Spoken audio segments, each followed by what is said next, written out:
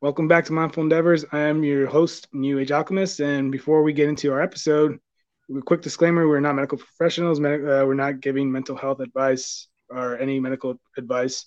We're just here to talk about the topic and other outdoor activities as a way of kind of decompressing and just enjoying life a little bit more and be a little bit less stressed. So back again, joining us is the archer Steph, and I definitely enjoyed our conversation that we had last time. But you're here again because there's some other things I want to talk about. And really quick, introduce yourself again for those that weren't aware of like the other episode. Yeah, and then they're going to go back and they're going to check out the other episode. So, Yeah. hey guys, I'm Stephanie. I am from Northwest Washington. I grew up shooting a bow. I ended up working at a bow shop and running an archery club. Went off to college and basically thought I was giving up archery because I just didn't have any opportunities to shoot my bow. Mm-hmm. And then when I moved home, I actually worked at a bank for a little bit, and that was one of the worst jobs in the world for an outdoorsy person. And so I happened to see a post on Facebook for a position for archery education with the Department of Fish and Wildlife in Oregon. I worked down there for 2 years, and then I've moved back to Washington, and now I work for the National Archery in the Schools program, getting archery curriculum into 4th through 12th grade. So it's super fun. I get to work with all kinds of school teachers and children, and I have probably one of the best jobs in the world. That's awesome. I didn't really know what a bow was until I got to college, where I saw like the archery class that they had for like kinesiology, and I was just like, "What's that? I didn't know you can do that." So it's good that you're getting exposed younger because I Yeah, think it definitely is beneficial. for So sure. So all right, so one of the things I wanted to bring up, so I did because I do follow you on Instagram a lot, and I actually I pay attention to a lot of your posts, and I did see one where you were talking about how there's people that practice comfortably at like 40 yards, 50 yards, but when they're out hunting they'll take like a 70-yard shot, which is almost kind of impossible for that skill level at that point because you're not really prepared. And I mean, I kind of agree in the sense that it's a little bit irresponsible to do that, especially unethical. I mean, when you consider ethics in terms of respecting nature and things like that. So you want to elaborate a little bit more on that?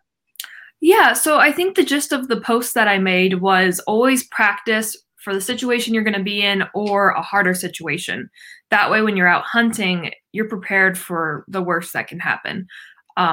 I've known some people personally, and they're just so proud of, my bow sighted in for 60 yards, but I had an elk walk out in the meadow at 80 yards, and I just thought, man, this is the only time I'm ever going to have a chance to shoot a 6-point bull elk, so I'm going to take it. Never shot anything at 80 yards before. To me, it's unethical. You don't really want a chance wounding an animal like that. Either try to get closer if you can, call the animal into you, or just sit back and enjoy the beauty of it and think about what you're going to do next time or what you could have done differently in that situation. I've definitely spooked my fair share of animals trying to get close to them. Mule deer, elk, you have to be super sneaky to get up close to them. Yeah, I mean, it's because it comes down to respecting nature because it's we want it to be there for everybody and for future generations to come, right? So and there's really no point of especially when you're hunting, whether it be game or just for food. There's no point of making an animal hurt more than it should, right? Like you're trying to go for a quick, clean kill as fast as possible, and if you run the risk, because I know just like, and we've talked about a little bit last time, speaking from like the firearm side, like sometimes people don't take into account wind and they think that whatever you're shooting at like a certain distance, it's going to be the same constant at like twice that amount. But wind picks up from like here to like even like 10 feet, and imagine going for like 100 yards, like it's something that we need to take into account, especially because again we want to respect wildlife and everything. And even like I know people, or I've seen people that like I mean, granted they're not aware of it, but I've seen people like hold fish with gloves because they're really concerned about the slime getting on their hands, and that's very, very bad because that slime is actually a very protective for the fish when they're inside, so it protects them from getting infections around their skin. So when you grab them, especially like more delicate fish like a trout, you grab them with the glove, you take that slime off, so now you throw them back in there. and then that spot ends up being infected and end up eventually dying. So it's same similar concept where it's like, like you got to be familiar with what you're going to do before you go into it like all the way. Yeah, and so those are some of the recommendations that I give to people. As you go further distances, you're usually doubling your on your site tape or in your housing. And so, you go from 20 to 30 yards, it's a pretty small gap. Well, then you double it when you go to 40, and then you double it when you go to 50. So it gets harder and harder to judge what that distance is going to be if it's not something that you already have sighted in. Oh, yeah. Yeah. And I mean, again, the wind, like even like, I mean, I'm just going to kind of like cross reference it to a lot of things that I do. Like when I'm trying to cast out, sometimes like mid cast, the wind all of a sudden picks up. So I'm thinking I'm going to aim this way, and then just ends up going like 10 yards to the right, just because of the wind, the guts just magically came out of nowhere. And same thing with archery. You never know what the wind's going to do. You never know if there's a branch that you didn't see or a fern sticking out. 3Ds are a great way to go practice different spot situations, because if you're going to be shooting off a hill or out of a stand or out of a ground blind, you should really have those set up prior to going out on the hunt. Just so that you're ready for whatever situation you're going to be in and not trying to figure out how to get that shot off the first time in that scenario. Yeah. And I think it really comes down to like, we really shouldn't get like too overconfident on certain things.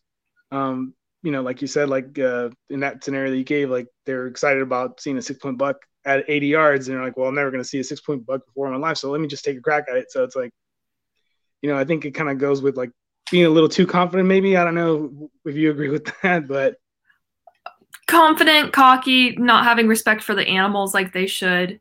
There's people out there who they're hunting to provide for their family because they respect the game, because they enjoy being in nature.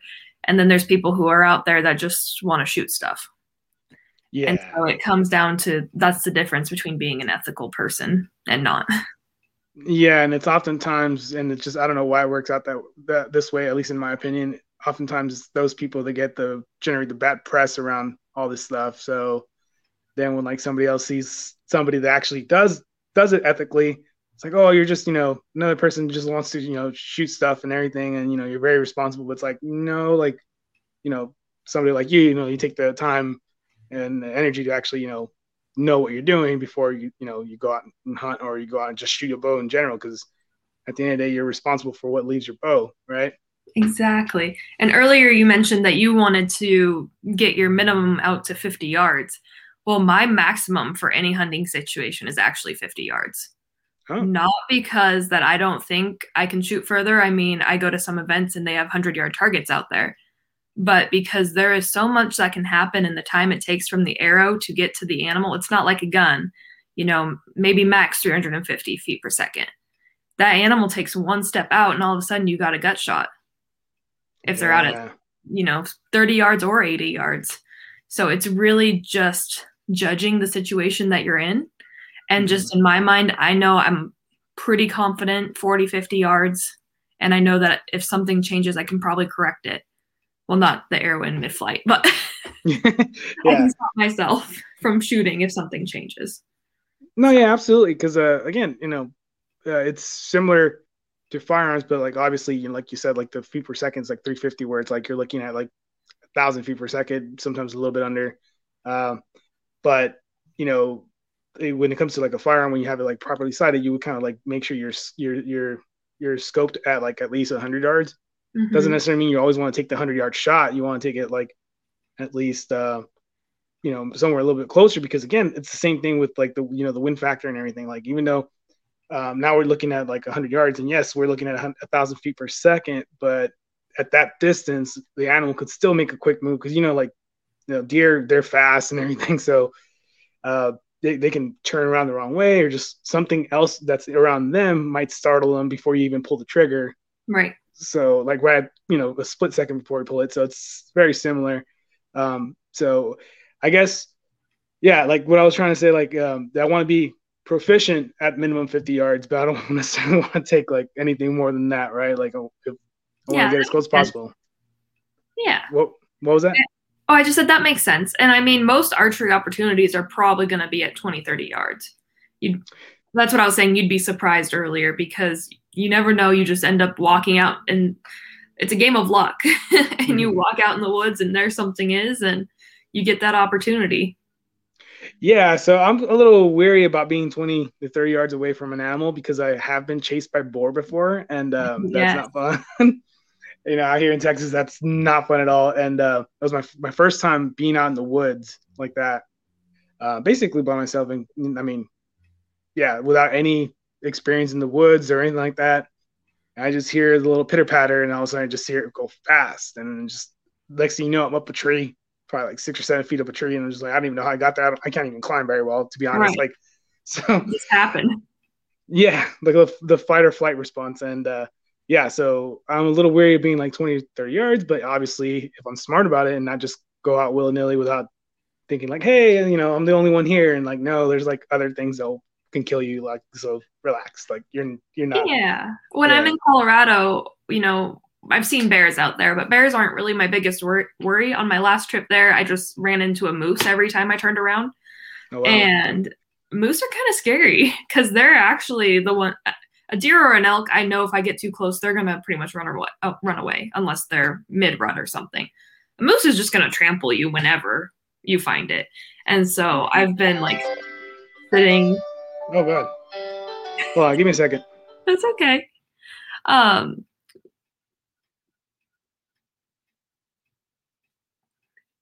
Sorry, it's my work computer. I don't know why it's singing. All right, go ahead. um, Moose, yeah, you just have to be aware of your surroundings. And I mean, we go out to enjoy nature, and that's when you really start learning to pick apart the little things. You start listening to the birds, or is that a chipmunk or is that a deer walking by? And so you always keep your head up, looking around. I have a problem where I'm just looking down all the time, trying not to trip over rocks and stumps and roots and stuff, but look up every couple steps. 1, 2, pause, take a look. 1, 2, pause. That's a good tactic, and it keeps you slow and quiet so that the animals don't run away too. Yeah, yeah, because you were saying that a moose will trample you, and I've seen videos of how fast a moose can run, and then how big it is compared to a They're car. huge. Yeah, like even a little bit. Like I remember the first time I ever saw one. I don't know if it was on TV or where, but it wasn't like live. But I thought it was all right. That's how big moose can get, and it turns out it was just a baby one. And I was like, it's like they can get bigger than that. Like holy crap! They're huge for sure. Yeah. And then like when you look at like videos of like grizzly bears like just taking down, like, how do you say the plural of moose? Is it just moose or is it meese or I think I don't know, I'm it's just moose. I'd probably say something silly like mooses, but mooses. All right, let's just say mooses. Like they'll just straight up take down mooses like nothing and just carry them up like a hill like they didn't weigh anything. It's like, dude, you're looking at like easily like 1,000 plus. I mean, I'm being very I mean, I'm not giving it a good, estimate, but I would assume minimum 1,000 pounds. That's the weight of the animal, and then the bear's just grabbing it by its teeth. yeah. Yeah, So no, I don't like. My dad's like, okay, let's just walk fast and get by it, and I'm like back there trying to tiptoe around it, making sure it doesn't see me as we walk through the opening. yeah. There. So now another question, because again, we want to make sure that we're like properly spec at to be able to like again be as ethical as possible, but like in terms of like the broadhead, like you know like you can't just go in there with any broadhead, right? Like you just have to like get something that's you know equipped. I don't know if it varies from animal to animal. I've used the same ones for deer and elk, and it works out. 100 grain fixed blade. I tried some expandables for the first time last year. I didn't get for turkey hunting. I didn't get to shoot them at anything besides a target though. So yeah, it just depends on your grain, and there's a certain ratio in the regs that you have to meet for weight and everything. But Mm-hmm. as long as you're meeting those, and then check your regs and make sure you can shoot expandables wherever you are. Okay. But the thing is you want something that's sharp.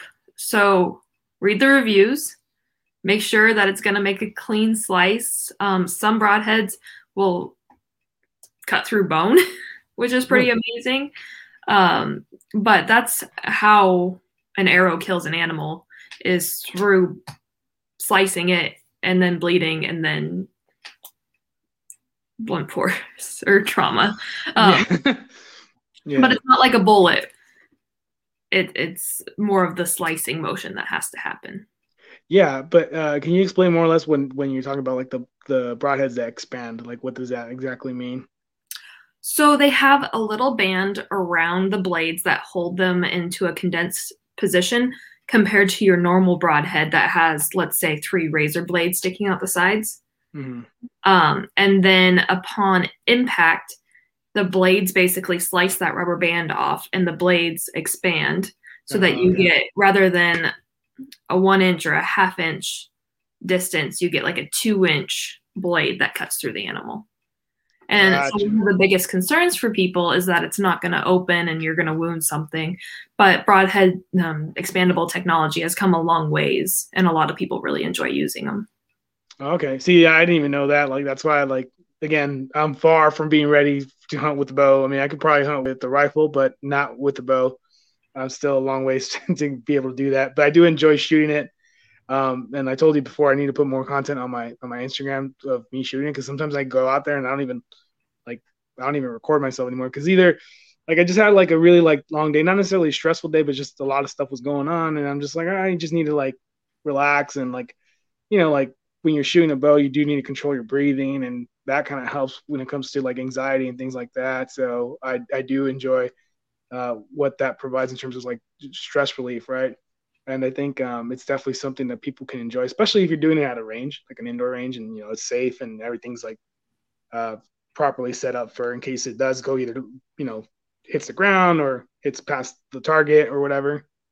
So I mean, is that the reason? Is that the same reason, kind of like why you enjoy shooting as well? Like obviously, we're not talking about animals at this point. We're just talking about shooting in general. Yeah, I don't know. So for me, it's just always been kind of my go-to. If I'm upset or something, I go running. If I'm just having a bad day, I go shooting. Um, and it's just a way, you have a process. And as long as you do the process the same way every time at a close distance with no other factors, the arrow should hit where it's supposed to. Mm-hmm. And so it's just, it's yourself getting better. It's working on yourself, and no one else can really do it for you. And so I think it's that aspect of just, it's always you just trying to be better than the last time that you went shooting and relaxing and, not having to worry about everything else because you just worry about hitting the target. Yeah, I think that's if there's any comparison that we should strive for is basically the comparison of ourselves, like kind of like I talked about with my last guest. That should be the episode that I published right before this one, where it's like you want to compare yourself, like okay, me compare myself to me from yesterday. What went wrong? What went right? What should I keep going? What should I stop doing? Things like that, right? That's really the only comparisons, really, because that's really the only comparisons we should be doing. But a lot of times we get trapped in comparing ourselves with like somebody else that we might like either idolize or respect or whatever. And that's one of the reasons I loved archery as a kid was whenever my watch came off. Sorry, I'm messing with it. Is you go to a tournament and basketball, football, you probably wouldn't be friends with the people on the opposing teams. You see them and you're like, oh, those are the rival colors. I hate them. Well, with archery, you are competing against other people, but we're all out there and we're making new friends because we're stuck with them for hours a day, and it's not fast paced like a sports game. It's slow and steady, and you gotta talk to them or else you're gonna be really bored out there. And so I've got some lifelong friends that I've made, and they're girls that I compete against. But it's competitive, but it's not competitive like other sports because it's It's against. what were you, I'm sorry, I didn't mean to interrupt you. What did you say? Oh, I The just last said part? because most importantly, it's against yourself and trying to beat your previous scores or do something differently that you've been working on. 100%. I think it's like the kind of competition that truly makes us better. That's the kind of competition we should strive for. I mean, granted, I mean, when you're talking about certain other things, like maybe like a little bit more intense competition is required. But again, if it's a case by case situation, most of the time, I don't think it's really beneficial, especially when if you lose a competition and you consistently dwell on it in the wrong way, where it's like, because I mean, there's a different way of like, analyzing what, performance, right? Whether it's like from an objective standpoint, like, okay, what did I really do wrong? What do I need to improve on? Versus like you see some people that might be a little bit more of a sore loser, where it's like, oh well, that person only won because of this, or if it wasn't because of this, and that's the kind of stuff you don't really want to dwell on. But a little bit back to like the breeding thing, where I know that, and I haven't really studied this extensively. I just know that I've read some books about breeding, where like how beneficial it really is. And when you look at people that have like anxiety attacks, panic attacks, oftentimes they're struggling to breathe, and it's really because they're already at a point where they're not breathing properly. And usually, I think it was like something like stressed people tend to take shorter breaths, whereas like people that are more relaxed will take a longer breath and release, slower. And that's why like, people kind of like will tell you like, when you're having a lot of things going on, and just relax, breathe, relax, and then it's the same thing with which is like the worst thing to tell someone who's having a panic attack is just to breathe. You gotta distract them some other way. Yeah, right. Because you have to get them to start breathing, but you can't just tell them like, "Hey, breathe slower," like stop like breathing fast. Like, yeah, that never works. No, it's like telling like an open wound, like, "Hey, stop bleeding." Like, yeah, it's not gonna work. It's not gonna work. My dad and I actually found that out the hard way. I had a panic attack on the side of a hill, and I was sitting there hyperventilating, and he was sitting there like, "You need to breathe. What are you doing? You need to breathe." And I was like, "I'm trying," and I'm just crying. And then he finally told me, he was like, "Okay, Stephanie, I need you to stop and just like wiggle your fingers. Can you feel your fingers? Okay, wiggle your toes. Can you feel your toes?" And just sitting there like trying to think about those other different things and bringing feeling back to my body is like what was able to center me. But archery is a great form of meditation. Mm-hmm. And shooting guns too, just anything where you really are. And I don't personally time my breaths with my shot, but I do know like to refocus myself before a shot, I always take a deep breath and then start my process. Mm-hmm. Some people will hold their breath the entire shot. Some will breathe out right when they shoot. It really just depends on what kind of person you are. Yeah, because I noticed that I was holding my breath, and like the minute I was getting ready to release, I would exhale, and that would just kind of like throw my shot off a little bit. So I kind of figured out that it's like, okay, breathe, relax, as I'm aiming, just I'm breathing out, and then when I'm ready to shoot, like by I don't know what you would say, like I guess the cycle of the breath I took like was at the end, and that's when I was like the most accurate. Yeah, just breathe naturally or whatever you're comfortable with, that you're not flinching at the end of the shot, because right, the less movement the better. Yeah. And also, I mean, I've gotten used to like holding, like, because one of the reasons why you and I started having conversations was just because I asked for your opinion, like in terms of like my form, and I started like taking that advice and started figuring out the best way to hold it properly, like how you said at the right angle, like in that little fold of your hand. Mm-hmm. So it's kind of a weird thing. I don't know, because I haven't seen anybody. I mean, I've only seen like a few people that shoot bows, but I haven't seen people do it. But where basically I use like the pinky and the ring finger. I use that kind of like if I'm holding it, but not really. I just kind of use it like I barely put it on like the handle, like Oh, I mean, I get made fun of all the time on Instagram because my pinky's out like this. I really only have my top two fingers holding the grip, and then my pinky and my ring finger, they're just pointed out. Yeah, like actually for me, it's like the middle finger is almost pointed out, but everything else is like, kind of like grabbing it, but not really, like it's, mm-hmm. It's Do you use a wrist sling on your bow? Do I use a what? Wrist sling. I don't think so. It's like a paracord. Oh, yeah, I do. Okay. Yeah. For a lot of people, they get really tight and they grip the bow right when they release it because they don't have one of those and they're scared of dropping it, at least subconsciously. So that's good that you have one. No, yeah, I definitely have that. So like I mentioned in the last episode, the person that got me into archery did shoot when he was a kid, but hasn't shot recently. So he kind of was like, "Hey, I need a shooting buddy." I'm like, "All right, fine. I'm down for whatever. Let's go." And he told me he at least was proficient enough to know what I needed to buy, and that was one of the things that he's like, "You need to get that wrist thing." And I was like, "All right, cool." Yeah, it's always nice to have a mentor to help you get started. Yeah, he's not I mean, I'm not trying.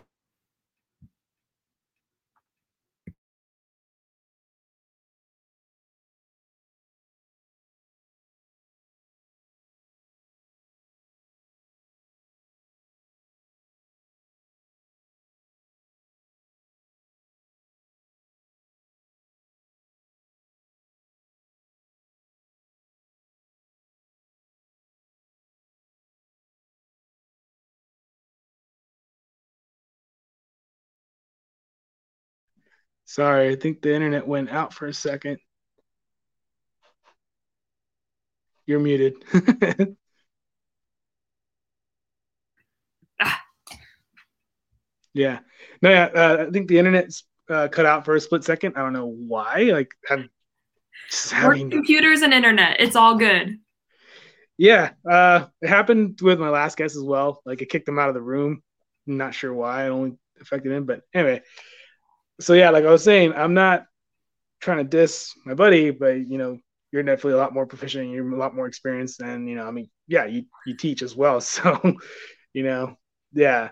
But he definitely at least got me to start properly now, Yeah. so Okay. that was But pretty we cool. need those people too, the ones that are just encouraging to call other people up and say, hey, let's go shooting.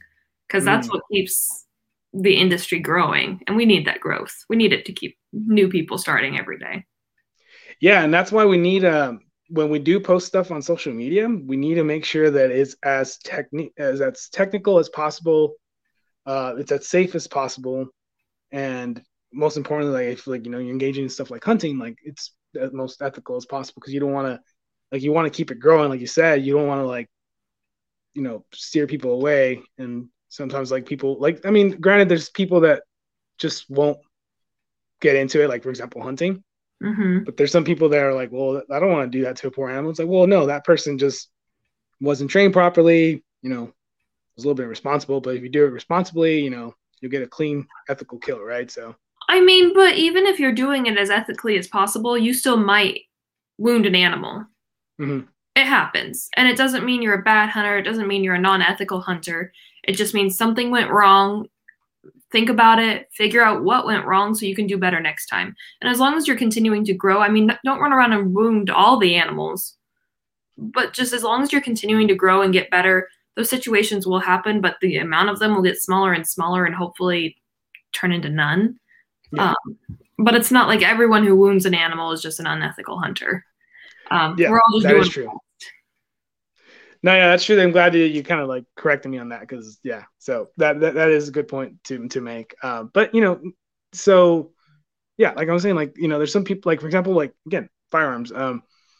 There's some people that I don't know if I talked about this in the last episode, but I don't know what it is, and it really like makes me kind of cringe a little bit.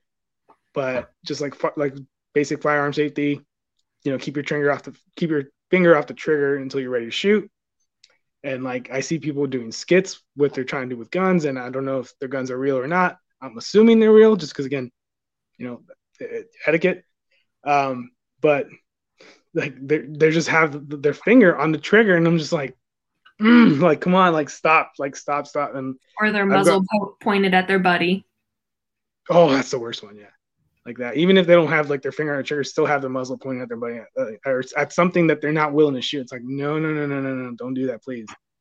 And that's like you see sometimes people like because there's really skilled like target shooters like like for sport that they can do like all these little cool like finesse tricks like where like they have the bullet with the slide open on a handgun and then they flip the bullet and it lands inside the chamber the right way and they're able to shoot like that. Mm-hmm. And I'm just like, yeah, it looks cool, but you might want to put some kind of like caption that's like make sure like you don't do this at home or something because You never know who's going to copy you. exactly. So, but yeah, that's just. But I mean, people are gonna do stuff, and I don't know. We can only do so much. But as long as like we're doing things the responsible way, the safe way, we're already doing our part. Yes. So, but quickly to segue into the next topic, mm-hmm. because you do you do a lot. You teach.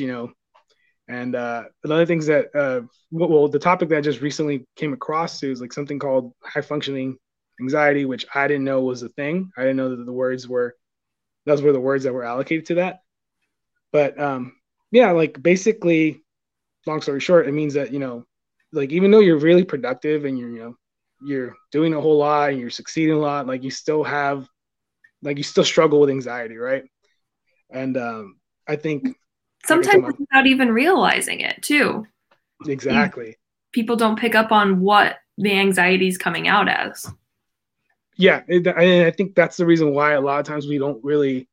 I mean, we're already not talking about mental health to start off with, but even like something like this, it's not really talked about because like for example, like one thing that is listed as like a negative, like I guess like a negative sign or negative effect of anxiety, of that kind of anxiety, is that you won't look at somebody in the eye like when you're talking to them.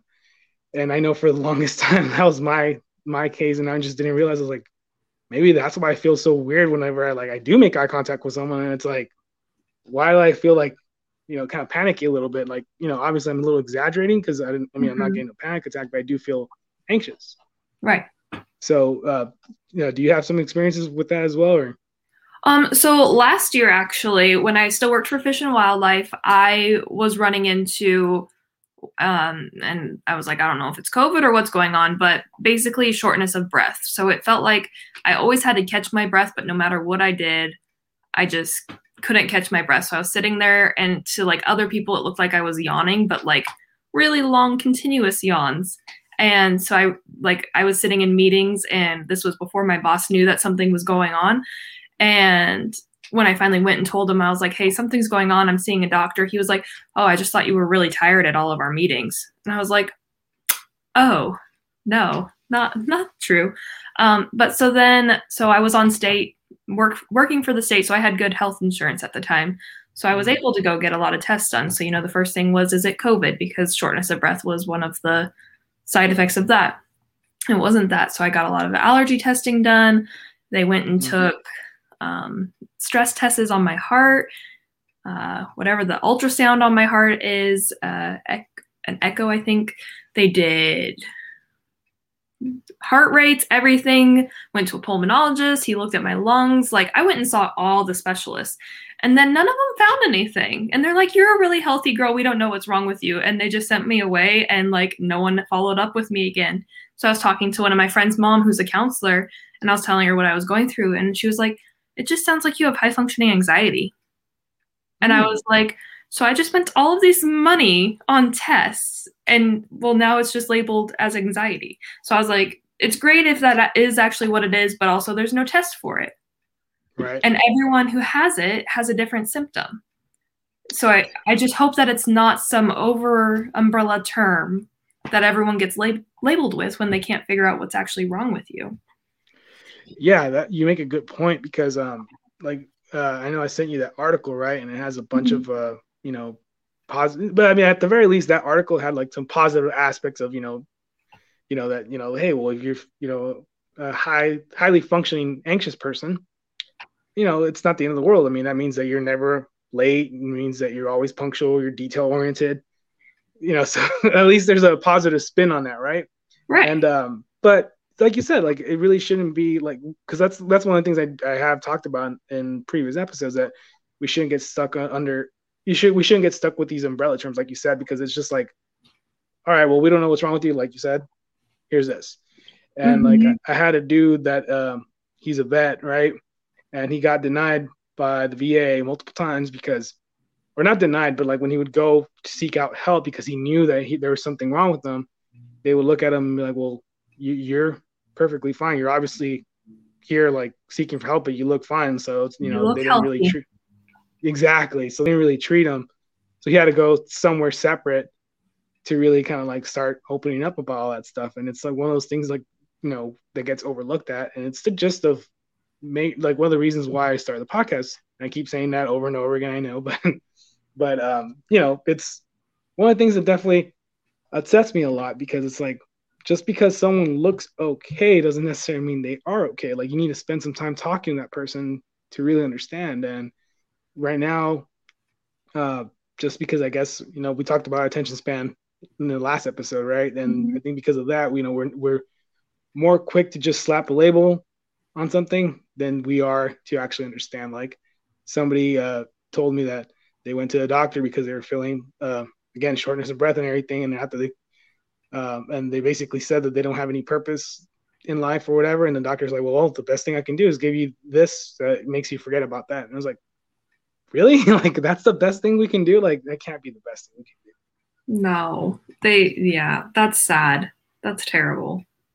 Yeah, it's really bad. And that's kind of like where I think the more conversations we have, like that's kind of why I also included the outdoors and other activities. Is like if you could kind of see like, oh well, maybe I should try archery or something, like like look at things like that, and I think that will definitely help. I mean, it's one of those things that we don't have necessarily the ways of really talking about this or avenues of how to talk about this. So that's kind of like what's messed up. And even like when we look at like somebody as a high functioning anxious person, like how many successful people do we see, like celebrities and stuff like that, that commit suicide?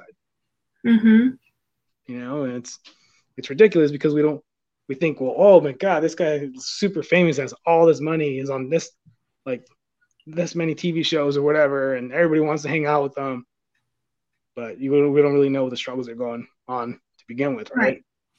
Beneath the surface.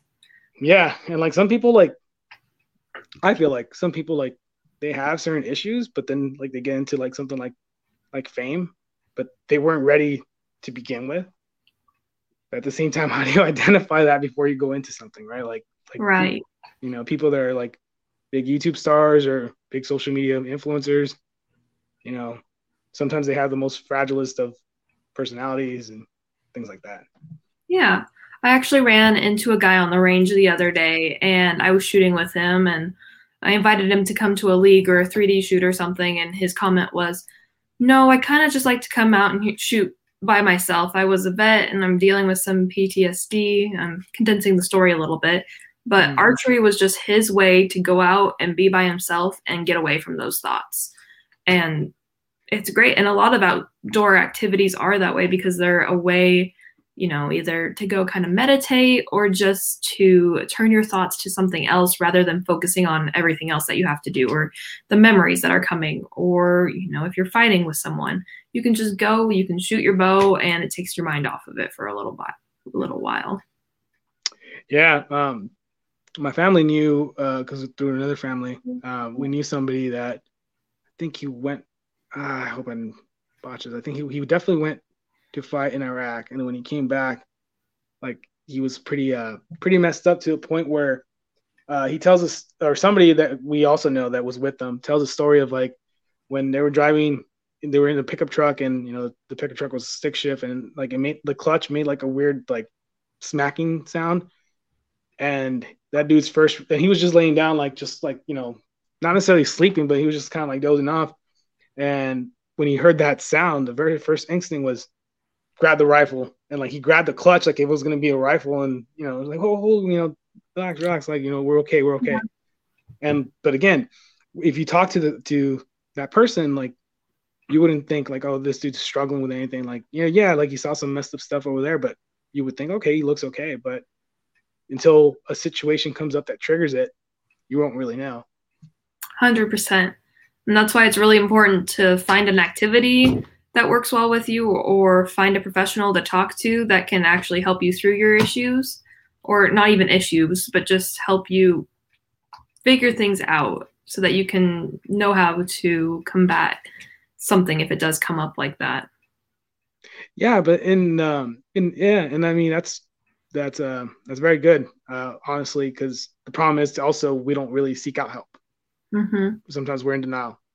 Well, and it's like this thing that it's embarrassing to go talk to a counselor or a therapist, but there's no reason that it should be. But maybe if that is, maybe you pick up archery and you go or you go kayaking or you go fishing and you find something that is your way of coping with things versus talking with someone, but getting it out in the open and having someone who's trained to get deep down. I know we're not supposed to make recommendations, but well, I mean, kind of suggestions or yes, I guess. Yes. Yeah. Yeah, I mean, it's go. not. Oh, good. I was just gonna say, yeah, it's always a good idea, even if you feel perfectly fine. It's funny what they can pull out of you sometimes.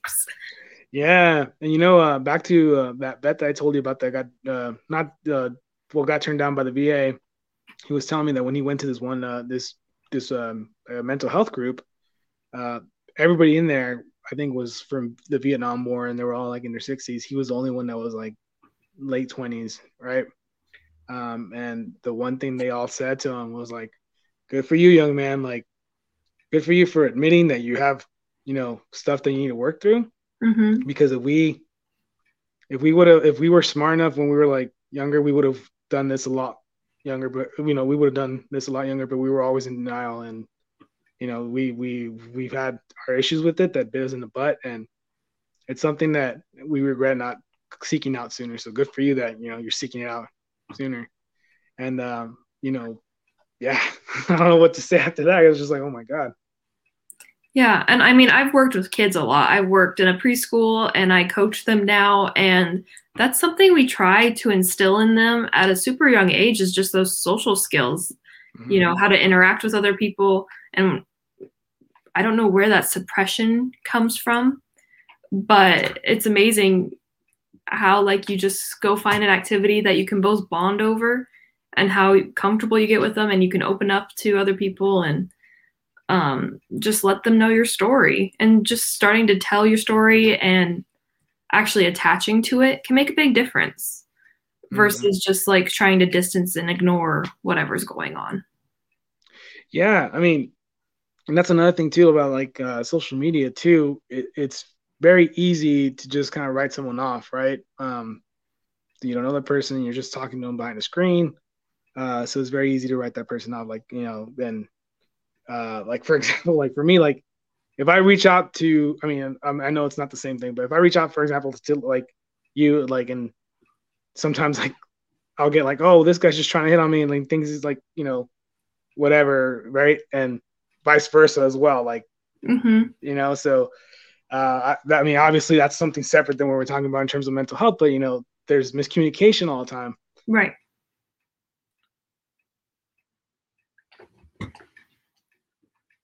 It froze again.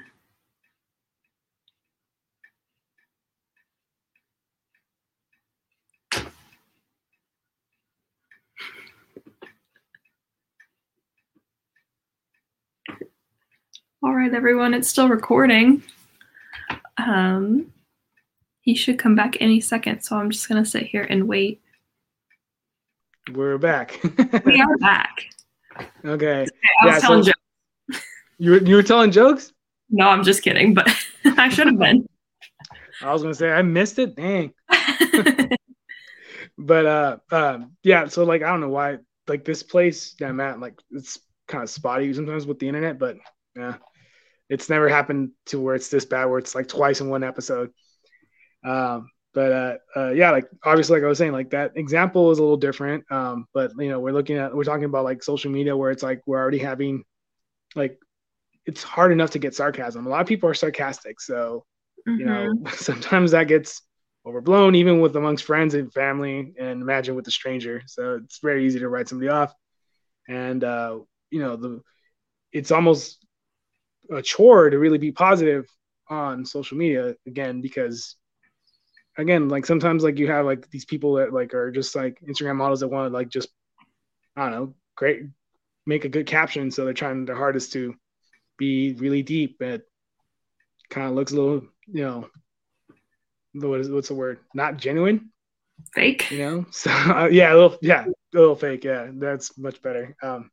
And there's a lot of that, right? But when you look at like the positive of like a social media is like for example, like you and I met through social, well, not officially, but we met through social media. I've met several other people Mm-hmm. through the fishing community that are great, and I'm now like I'm meeting them up here to go fish, and we don't necessarily have to talk about stuff, but just being out fishing with somebody, hey, it feels a lot better than just being fishing by yourself. I mean, safety in numbers too, especially as a female going out to the range. I know there's a lot of homeless people, and nothing against all homeless people, but some of them are anyone, even non-homeless people, are dangerous when you run into them in the woods. So I always like taking a buddy or two. So I know that from the ladies I've met on Instagram, I've got a great list of people that I can always be like, hey, who wants to go shoot today? And Mm-hmm. I've got a bunch that will answer and say, hey, yeah, I'll go. Let's go. Yeah. No, and I'm pretty sure like you ran into a community of archers that, even though they're not near where you're at, but you can still talk about stuff and you like each other's stories and stuff like that. And every once in a while, you're like, yo, somebody will make a funny video, they'll crack a joke about it or something, and it just gives you a little bit more to laugh about. I don't know if you're on it, but there's an archery memes page where he just pokes fun at all the pro archers. Oh wow. And it's hilarious. But the great thing is they all just hit, I don't know if they actually know who runs it or not. But they all just take it in stride and they all sit there and laugh at themselves and each other. And it's hilarious. But that's actually where I get the most archery news about what's going on is he's always on top of it, or she. I don't, but yeah. Whoever that person is, yeah. Whoever that page is. Well, did you ever see, I think, what is it, Aussie something? I forgot what that YouTube channel was. But he basically narrates stuff from like an Australian, with an Australian accent. I don't know if he is Australian or not. But like, there's times where like he narrates, like, I don't know, like I'm definitely butchering it, but like it's like a swan or a chicken going up against like a crocodile, and he's like, oh, look at this. Like, I know exactly what you're talking about. Right. So I always laugh at those just because it's just hilarious, especially I mean, it's not him, but it's when Snoop Dogg does narrates nature. Have you seen that one? No. Oh man, I'll send you the link, but Okay. it's hilarious. He narrates I forgot what I think there might be meerkats. I don't remember, but he narrates that, and it's hilarious. I'll find that video and I'll send it to you because Okay. oh my god, I need a laugh tonight. I can't wait to see it. yeah, I'll send it to you after we're done. Because oh man, but it's like a lot of stuff that we can have fun with like that, and it's good, clean fun. It's not offensive or it's not like necessarily trying to offend anybody. And yeah, but again, at the end of the day, we have to be a little bit more patient with people. I always say like we don't necessarily have to be. Everybody can't necessarily be best friends. Like it's impossible, and you don't have the time to really dedicate to somebody, Right. to everybody, right? But at the very least, they stop and say hi back. Be respectful, for sure.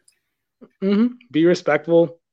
You never know if like maybe saying like, oh, have a nice day to somebody randomly. Like one of my biggest goals is don't ever be the reason that someone gives up shooting. So, and there was a tournament I went to with my cousin, and I shot. It was the R100, which is the Reinhardt, takes around a trailer of 100 targets, and you get to shoot a bunch of novelty targets and a whole bunch of stuff. And I hope he doesn't mind me calling him out here. He probably doesn't even remember this. But I shot over 1,000 points, which means you get a pin from the tournament. Well, he didn't. He hadn't been shooting as long as I had. He was just there to have fun with me and my family. But they just had the bag of pins sitting on the table. So he just went and grabbed one. And so I remember on the way home, someone made a comment about us both having pins and how cool it was. And I made a comment like, well, he didn't earn his. I don't think he's shot to this day. Are you serious? He still has a bow and he keeps talking about getting back into it, but that was the last time he ever shot with me. Oh no. And so like I know how awful it is. You don't know what comment is going to be the comment. And that applies to everything. Just always, count to 10 or, just pause and think about what the action or the reaction to what your words are going to be. And, one of the things that this podcast is definitely helping me because, I'm far from perfect.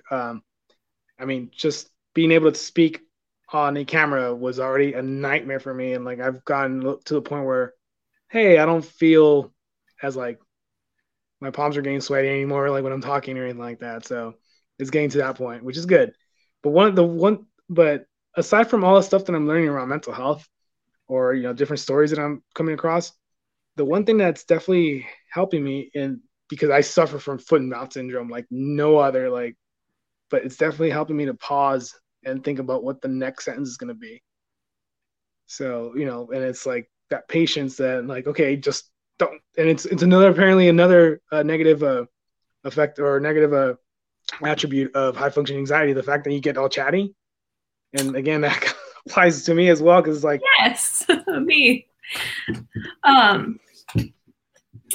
Yeah, I mean, it's just I can't tell you the number of times where I knew it's like, I'm not gonna like say the word, like say the bad word, but I was like, oh crap, I messed up, didn't I? And immediately not even when the sentence finishes, like when I start the sentence, it's like, oh, too late, I already messed up. Right. Yeah, we're doing public talks. I used to work on a whale watching boat, and so I would have to go out and give my spiel at the beginning of the trip or whatever. And the one thing I learned from I learned a lot of stuff, but the one big takeaway was no one cares if you pause. People will pick up if you say or like or the over and over again. But if you take a 2-second pause and formulate what you're going to say, no one even notices. They just think it's like dramatic effect. They don't know that you don't know what's going to happen next. Yeah, and if you don't show them in your face like that wasn't planned, and that it was planned, and it's like they won't know. Like, because even I started teaching kickboxing, and that's the one thing that the guy that was teaching me was like, if you make a mistake, don't let them know it's a mistake. If you do the wrong, it's their fault. Yeah, pretty much. It's like if you do the wrong punch, just go with it. That's the combination that you're giving. You don't whack them in the face. Yeah, as long as I don't whack them in the face, that's true. Yeah. So, and that's one thing that I definitely learned also from fishing, archery, even shooting firearms. A lot of aspects of like the outdoors can really be applied to just life in general. Like, I don't know, when you agree, like there's different concepts of like soft skills that you need in archery that can be applied to everyday life. What do you think? I mean, oh yeah, even like in my NASPS trainings that I'm giving to school teachers, I'm like, okay, I'm going to give you a tip now that's going to like, it's relationship advice and I'm going to save your marriage. So, everything crosses over. Like even like the breathing stuff that we're talking about, right? Like controlling, controlling breathing, patience of all things, right? Like being patient. Sportsmanship. Sportsmanship, and just overall like not getting too cocky, because again, you're responsible for what comes out of your bow. I mean, that's the saying in firearms, you're responsible for what comes out of your barrel. So you have to be really, I don't know if meticulous is the right word, but you have to be really careful of how you get into things. So it's the same thing with like how you interact with somebody, especially somebody that's not mentally healthy. Because I mean, like you like, what's that? I was just gonna say, so it's like always pick up a gun like you think it's loaded. Yeah. Always talk to someone like you assume that you don't know what's going on beneath the surface. Just be nice. That's all you got to do. Yeah, and I've talked about it with one of my entrepreneur buddies. We've talked about it on this podcast where we're looking at like, oh, well, we're trying to be this financial person, or we're trying to be like this fitness person. And like, you've seen in football where like you see those videos where the coaches are yelling at somebody, right? That kind of aspect doesn't always apply to everything, right? I've said it multiple times, and I probably will keep saying it the more episodes I go through with this. Like for some people, yeah, a swift kick in the butt, that might do it and, get them working. For some people, that swift kick in the butt is going to drive them deeper and deeper, and then you might be responsible for what happens next. And, knock on wood that it doesn't get too serious, Right. And being sensitive is not a bad thing. It's just learning how to work with your sensitivity. Right. So that's also a huge one, because I think, I mean, it's getting a little bit better from what I can tell. I don't know if that's me being naive or if I'm just being a little optimistic, but yeah, because again, we're going back to the story that the vet that was on the show basically said, where it's like, they didn't want to seem as weak. They didn't want to seem sensitive. They didn't want to seem vulnerable. So that's why they didn't get help until they were in their 60s. And this is when we're talking about the group setting when he was at, so it's one of those things where like, yeah, we don't have to be all like touchy feely, but that doesn't necessarily mean we can't process those feelings, right? Or those, emotions, right? Like it doesn't necessarily mean that we all have to like, I don't know, eat ice cream and watch a rom-com and like the process our feelings that way. Like I know I'm being kind of a jerk, but that's just the only example that came into mind right now. But we don't need to do that. Like, I mean, because I know that applies after breakups, right, or something like that. Is that what that is? I mean, I guess. I guess I don't know. I've never experienced that, but you know, I it's go a trope. running. So I don't know. It's a trope on like rom-coms and different like I feel like what that's is a it? rom-com like theme that you just or Yeah. cliche. Yeah. So yeah, yeah, it's if it the way I see it is like if it's a trope on pop culture, then it definitely has to be somewhat true. There has to be some element of truth to it. But you know, like again, we don't have to like, oh my God, this person was being mean to me and didn't let me fish in this one spot. He took my fishing spot. I'm gonna go cry with a tub of ice cream. Like, no, I mean, you know, we're not talking like again, I'm oversimplifying. Right. But But no, that absolutely happens. mm-hmm. I have kids where they miss the target because they did something wrong, and I've had them throw their bows before. I had an adult man who, oh, this is funny. I don't remember if he was hunting or if he was at a tournament, but he had a bad shot and he took his bow and he chucked it into the lake. He went and cooled off, and the next day he had to go for a swim to go back and get his bow. Exactly. And that's what I mean by like, you know, controlling your emotions because it doesn't, you know, like, it doesn't necessarily have to be sadness that you're trying to control. It could be anger, which a lot of times we don't, you know, we leave it unchecked. And, you know, we end up having to fish it in the lake for a bow. Exactly. Yeah. And so, I mean, it's kind of like to give an example, it's learning to control yourself. It's just to control those ums, or like when you're hiking and, you know, I trip all the time. So I'm always watching my feet. Or when I'm skating across the parking lot in Montana when everything's frozen over, you got to learn how to fall. And so that goes to life. You know, you can't just let it tumble you over. You can't just fall. You got to either learn how to catch yourself, and you got to learn how to throw your foot just right. Because you know, we're not used to moving our foot in midair. Yeah. Or learning to turn yourself and not just let life take its course, but you know, when you're roller skating or whatever, you're supposed to turn and fall on your butt so that you don't break your arm, because you're never supposed to stick your arm out. So it's just little things like that, and it's 100%, you know, life references, little cliche sayings. But we could go into so many of those with the outdoors and everything. You could write an entire book probably. Ooh, that gives me an idea to write a book because I do want to write a book eventually. So that'd be so cool. I'll buy one. Thanks. Even if it's not any good, I'll buy one. I'm hoping that it's good though. I don't want to just put out garbage. Okay. I'll read it. It'll be awesome, I bet.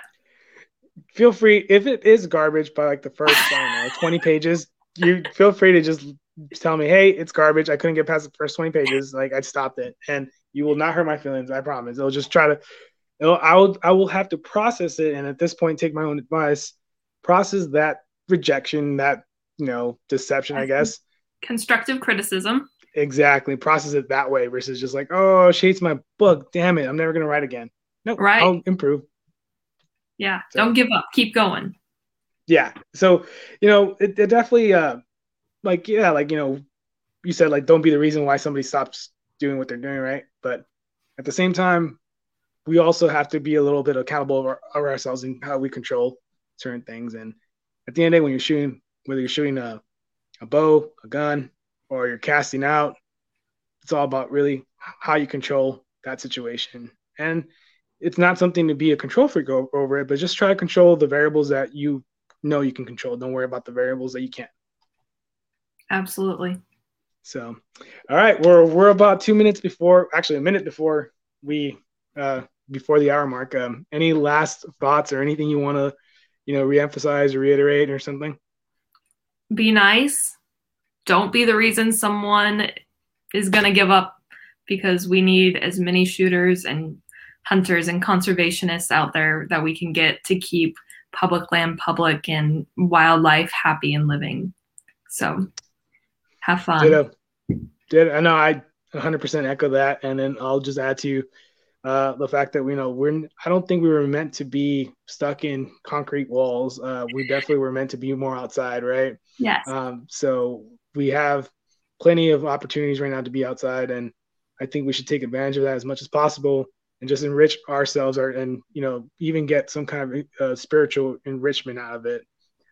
Just, I know it kind of sounds maybe a little hippie-ish, but, you know, just be one with nature, you know, really, really respect it. That way it respects you. And, you know, because it can provide, but at the same time, you got to respect it. Otherwise it won't be there for us, for all of us.